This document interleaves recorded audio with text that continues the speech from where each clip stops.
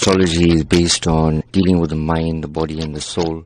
Because I'm a universal astrologer, so dealing with people would obviously be something that wouldn't be a religious matter. It would be more for universal humanitarian matter. So I believe that the soul doesn't have a religion. Astrology is more about guidance.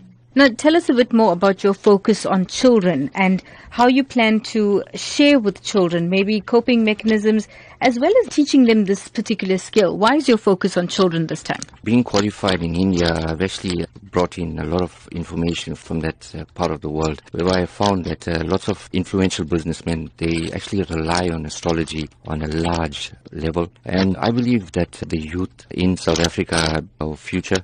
And if we give them a better understanding about themselves, not around us, we don't want to know anything around us. If we understand ourselves from within, we'll be able to adapt to the surroundings. From a teaching aspect in terms of astrology, I would actually advise them about character analysis, personality traits, more importantly about bringing out the best kind of qualities in them that will actually help them to grow and to become future leaders.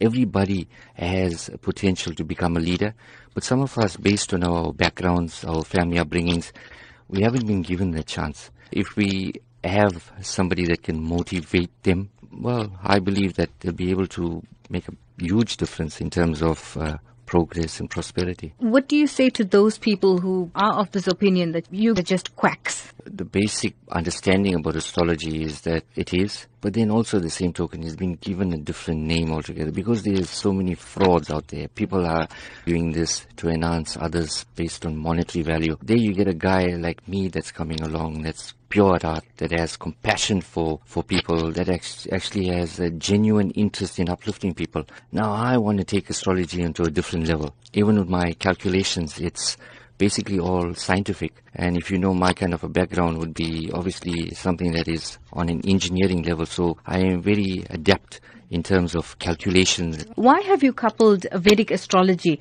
with life coaching? From an aspect of mind, body and soul, I think it's very important that if our souls are nurtured based on our upbringings, our bodies shine.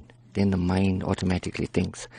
And in order to have the mind thinking, and in the fast way that we are living at the moment, Vedic astrology and life coaching would obviously be something that I'll be adapting into a mind, body and soul aspect in terms of growing.